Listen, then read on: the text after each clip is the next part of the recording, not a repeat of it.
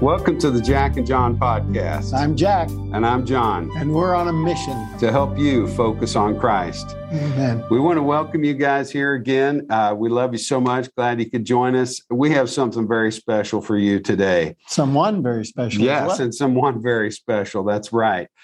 We've invited Monica Kelsey from the Safe Haven Baby Box to come and just tell us what she's all about, what her mission is all about. And that's what we're going to do today. So, Monica, welcome. Hey, thank you guys so much for having me. Yeah, we're so glad you could be here with us. This is just a great opportunity. We watched a brief video about your ministry and just absolutely fell in love with what you're doing and your story. And we just want to hear from you, how this all started, how it's going, and share with us anything that you want to about it. And then we may have some questions for you, okay? Absolutely. So, I started Safe Haven Baby Boxes back in 2013. I came up with the idea when I was on a speaking tour in Cape Town, South Africa. And I actually seen a baby safe in the side of a wall in a church. Now, let me just kind of set the stage for you a little bit. We were in Cape Town, South Africa, which is huge. And we were at the only church in Cape Town that had a baby safe. So there is no denying that I was supposed to be at this church on this day. And so, and I'm a firefighter and a medic. So I've always known about the Safe Haven law, but I didn't even know that boxes existed in other parts of in other parts of the world, because this was not in America. And so I couldn't get this out of my mind. And so on the flight back from Johannesburg to Atlanta on a Delta napkin, I hand drew my vision of the baby box and started putting a program together with my friend Pam Stenzel, who is right now my board chair. So, and then I went back to Fort Wayne, Indiana, and I walked into a builder and I said, "Hey, I want you to build me this baby box." And he goes, "A what?" And I'm like, "A baby box. I'm going to save babies in boxes at fire stations." And it's funny, we joke about this now because he's like, "Monica, I thought you were crazy." He's like, and so I, after telling him that I wanted to put these boxes in fire stations to save babies, he's like, "Well, for $700, I'll build you a prototype." And so I wrote a check from my husband's account and walked out of there like a boss, thinking, yeah, I just did this, and then I had to contact a legislator to, make it legal. And in Indiana, Representative Casey Cox actually spearheaded the bill, and it became the very first bill in America allowing babies to be surrendered. Yeah. And Safe Haven Baby Boxes. That's a beautiful thing. One of the things that inspired me so much too, if you don't mind sharing it, is your own personal story. That's such a testament. And I think our listeners would love to hear that from you. Yeah.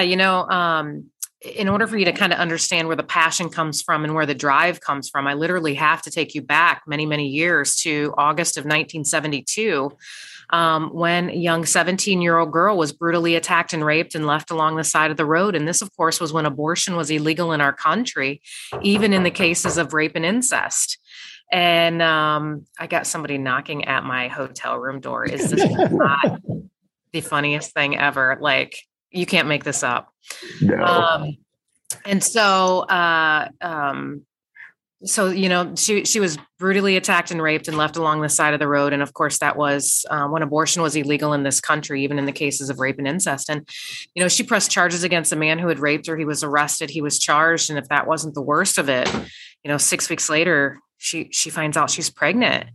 And at the advice of her mom, she found herself at a back alley abortion facility in October of 1972.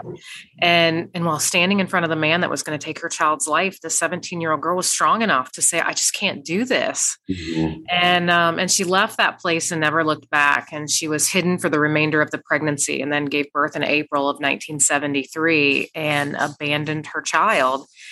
2 hours after that child was born, and that child was me.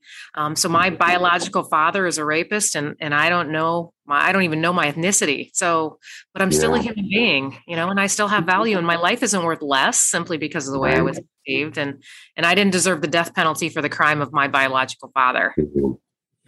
Yeah.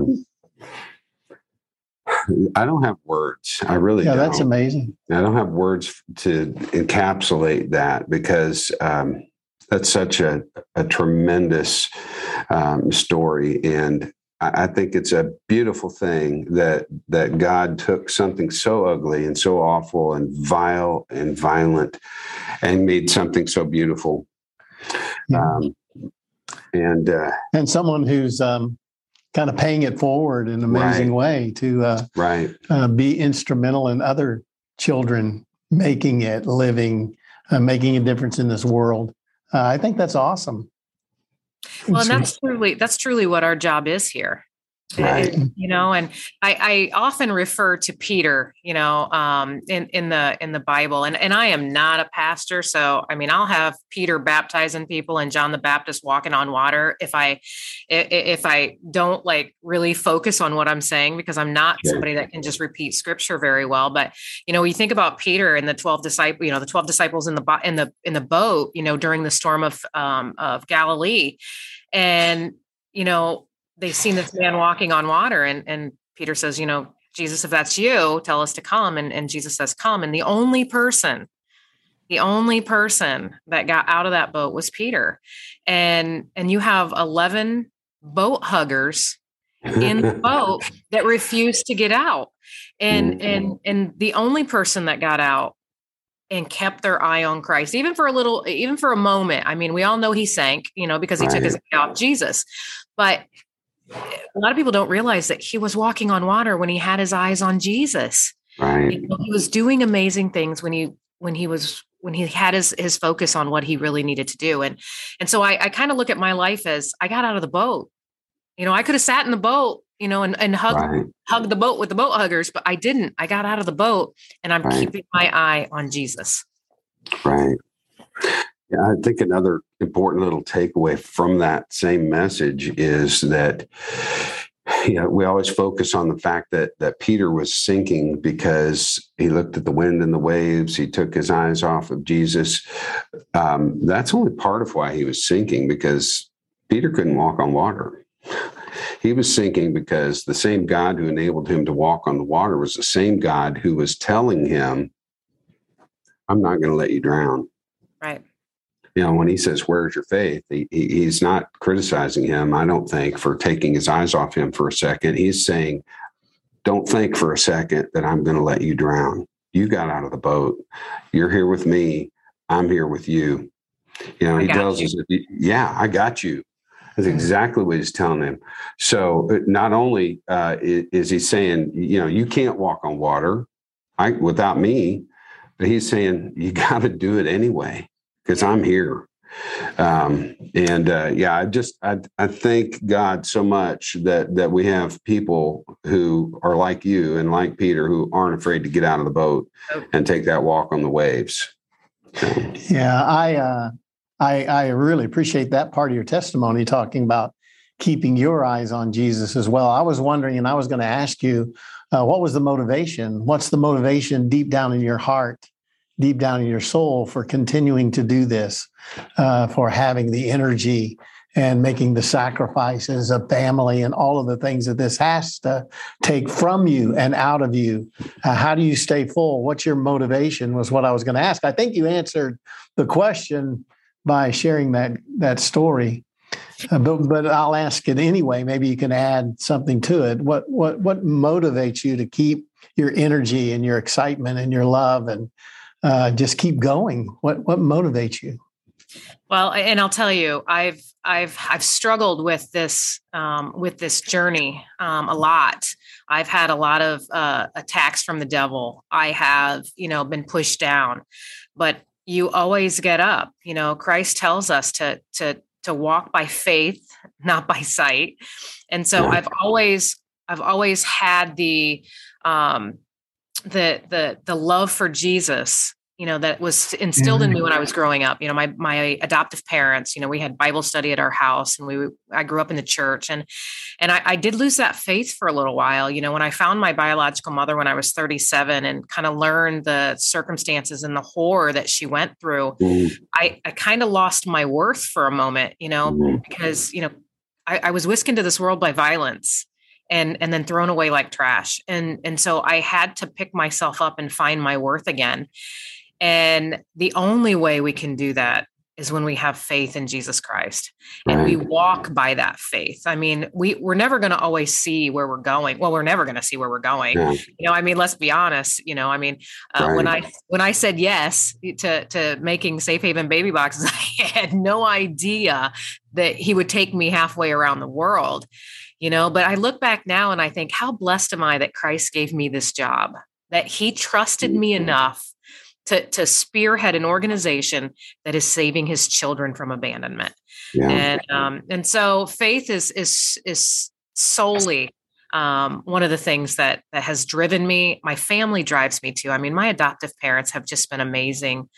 I was very blessed, but it is tough to get up every day. Some days when you're being knocked down, but at the end of the day, somebody's relying on me to show up, and that's why I do. Yeah.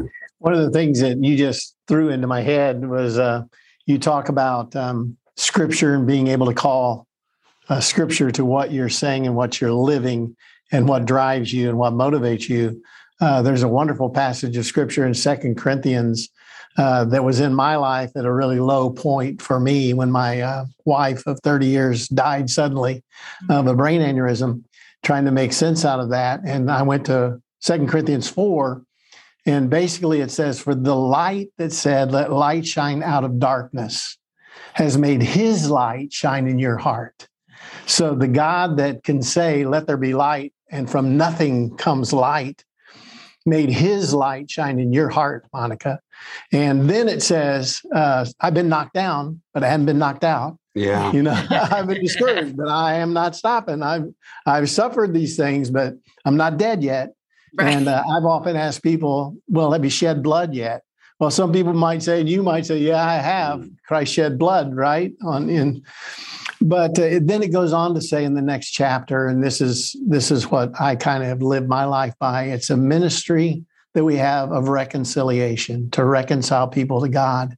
You may not even know how much you're doing of that ministry because Christ's love, the Bible says, compels us to bring people to him, to bring people to life, to bring people to light, to bring people to hope.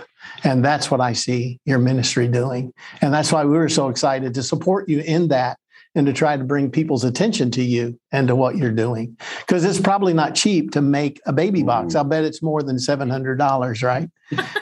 It's raised in price since the prototype, for sure. Yeah. Can you tell me a little? Go ahead. I'm sorry. Well, and I was just going to kind of tag on to something that you said that's very important to our ministry. And that is, we don't take government funds. We don't take state funds. We don't take government funds. And there's a reason for that. Because if I want to pray with a mother on my hotline, no one's going to tell me I can't. Yeah, and when you take money from people from the government, they're going to give you restriction. Yeah. And so I'll tell you what, we pray with a lot of women on our hotline. Pam Stenzel, who's a psychologist, she answers my hotline and works with these moms. And every time she hangs up, she says, "Can I pray with you?" And I don't think anybody's ever said no. And we're not pushing and just being, you got to go to the, it's like, we're just dropping those seeds and telling these women that Christ loves you, that he has you, that this is just part of your journey and you just have to trust it. But gather around the people that truly believe, that can walk alongside you. So we don't take any government funds, but you were kind of coming up on that with the funds. Yeah, we are a nonprofit. We just take donations and we do a ton of fundraising to support our ministry. Yeah, it's always been a ministry close to my heart. I am not. I believe in life, and that baby began his life a lot earlier than some people may believe. But I think that there's power in that, Monica. There's power in that prayer, and there's power in bringing God's name to those people. And you just don't know what that seed is going to eventually become, that you plant. So keep planting those seeds. I think it's important to know too, and to encourage you.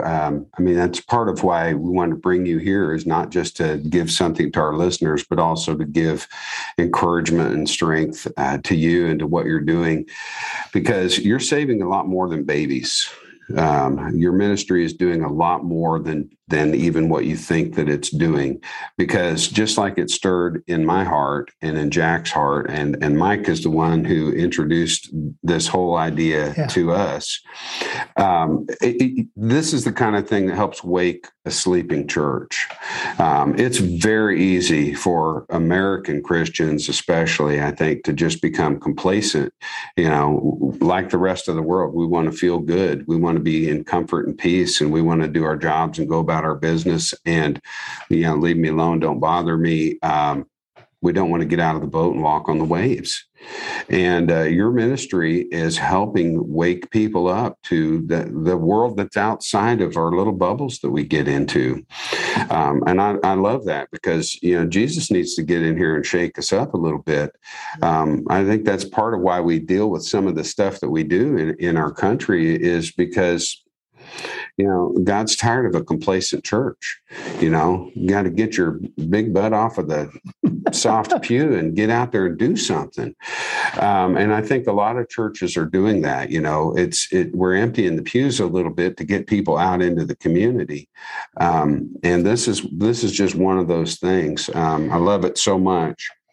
One of the things that I had a question in my mind when I first heard about your ministry, and before I got online and began to research a little bit more and find out a little bit more, and maybe someone that's listening to this podcast might say, well, baby box. What are you talking about? You put a baby in a box? That doesn't sound right. Explain that a little bit. What does the box look like? What's in the box? What are you doing here?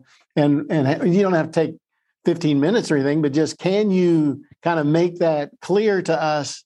What exactly and why a box? What's going on here? Yeah, well, that was probably the biggest pushback I got when I first came to America, was people were like, what do you mean we're putting babies in boxes? Like, that is horrible. We're going backwards. And so I had to bring the stats of, would you rather this baby end up in a dumpster with no alarms and no heat, or would you rather this baby end up in my box? And so, so the box, actually, when we come into a location and we put a baby box in, we actually, in most of them, actually all of them are at fire stations and hospitals, because there's medical personnel on the other side of that wall. There you go. And that's important for a newborn child to have as soon as that baby's placed. So what we do is we cut a hole in the side of a firehouse, and the box literally slides through the wall. And so the outside of the baby box is on the outside of the fire station, and the inside of the baby box is on the inside. So basically, baby just travels through the wall. And inside there's a medical bassinet, and babies placed in there. Average time for babies in our boxes are right at 2 minutes, because we have alarms that go off on this box automatically. Mom doesn't have to do anything. All she does is walk up to the baby box, open the outside door, place baby inside, shut the door, and walk away. Alarms are already activating, and the box actually calls 911 on its own. And so 911 gets the call. They contact the fire department and tell them you've got a special delivery, and then they head to the baby box and pull baby from box. The longest a baby has ever been in our box has been 4 minutes and 20 seconds, and the shortest amount of time has been 45 seconds. So our protocol is 5 minutes or less, because this is a newborn baby, but yeah, and there's also a heating component inside this box, and an air component. So we keep the temperature on the inside of the boxes between 72 and 84 degrees. 84 degrees seems a little hot in the summertime, but you got to remember, babies need heat. These babies are just born. They need heat.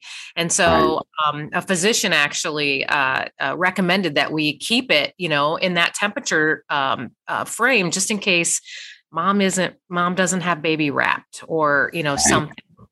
But yeah, we've had 12 babies in our boxes in the last 3.5 years. 11 of those was just in the state of Indiana. One of those babies was in Arkansas. When we launched in Arkansas, we only had one box in Arkansas, and they got their first baby 5 months after we launched their box. And so, and then we've also had 101 women come through our program, where these women walked alongside us and handed their child to either a nurse or a firefighter at locations that might not have had baby boxes. So we've literally impacted 112 women's lives and their children. How do we get the word out? How do you get the word out to a woman on the street or a woman in a bad situation that has a child to know to go to the police station or the fire station or a hospital? That's probably my biggest job that I have, is making sure that women know of the resources that they have prior to the crisis. Because when the crisis occurs, they start reacting in a different way. And so we do billboards. We're in high schools. We're in colleges. We also have Students for Life that advocate for us, which they're in most of our high schools and colleges. So they help us out. And then social media is huge. Absolutely huge. It's kind of funny that we bring up social media. So my board, they were like, hey, you heard of this new TikTok thing? And I'm like, TikTok, like, is that a thing? And they're like, yeah. Why don't you do a video of how the box works and put it on TikTok on a Safe Haven Baby Box account? And I'm like, so, okay, well, I'm 48 years old. I'm first I'm going to have to learn how to use TikTok. So I had to get my 22-year-old daughter to help me out. But I put a video up on TikTok of just how the baby box works. And it had 26 million views. Oh my. What? And it cost me nothing. It cost me nothing but a little bit of my time down at my firehouse that has a baby box. But 26 million people were educated simply because of a TikTok video. Oh my. Yeah. That's tremendous interest. That's amazing. Yeah. I think that shows your faith. I think God's multiplying everything you do. Oh, I have no doubt he has my back, because there's many a days. Well, and I'll tell you, when the devil attacks you, he attacks you at, every level. When I first started this organization, he was on one level, same devil, one level. Now I'm on a different level with this organization, but I still got the same devil, but a new level with him. Yeah. So he attacks at a different level with us now. And so, we're constantly, trying to just drive out the negativity, drive out the shame, the judgment these women are waking up to, and show them that Christ loves them, and to push the devil back. Yeah. We love your ministry, love what you're telling us. Do you have anything else that you would like to leave with our listeners? I would say that, our organization thrives on no shame, no blame, and no names. We're not going to judge you. We are not going to shame you. We just want to make sure that you're safe and baby is safe. And we'll help you do that legally and safely. Because if you throw your child in a dumpster, you're going to be prosecuted, and we don't want you prosecuted. We don't want baby to die. So encourage your listeners to reach out to us. Let us walk alongside you if you find yourself in this situation. They can call us at 1-866-99-BABY-1. Go to our website. That phone number is all over the place, or on our billboards. Or you can text that number. If you don't feel comfortable calling us, text us. We'll text you back, and we'll give you all of your options, because truly a mother that is in a crisis needs to know all of her options in order for her to make the best option for her.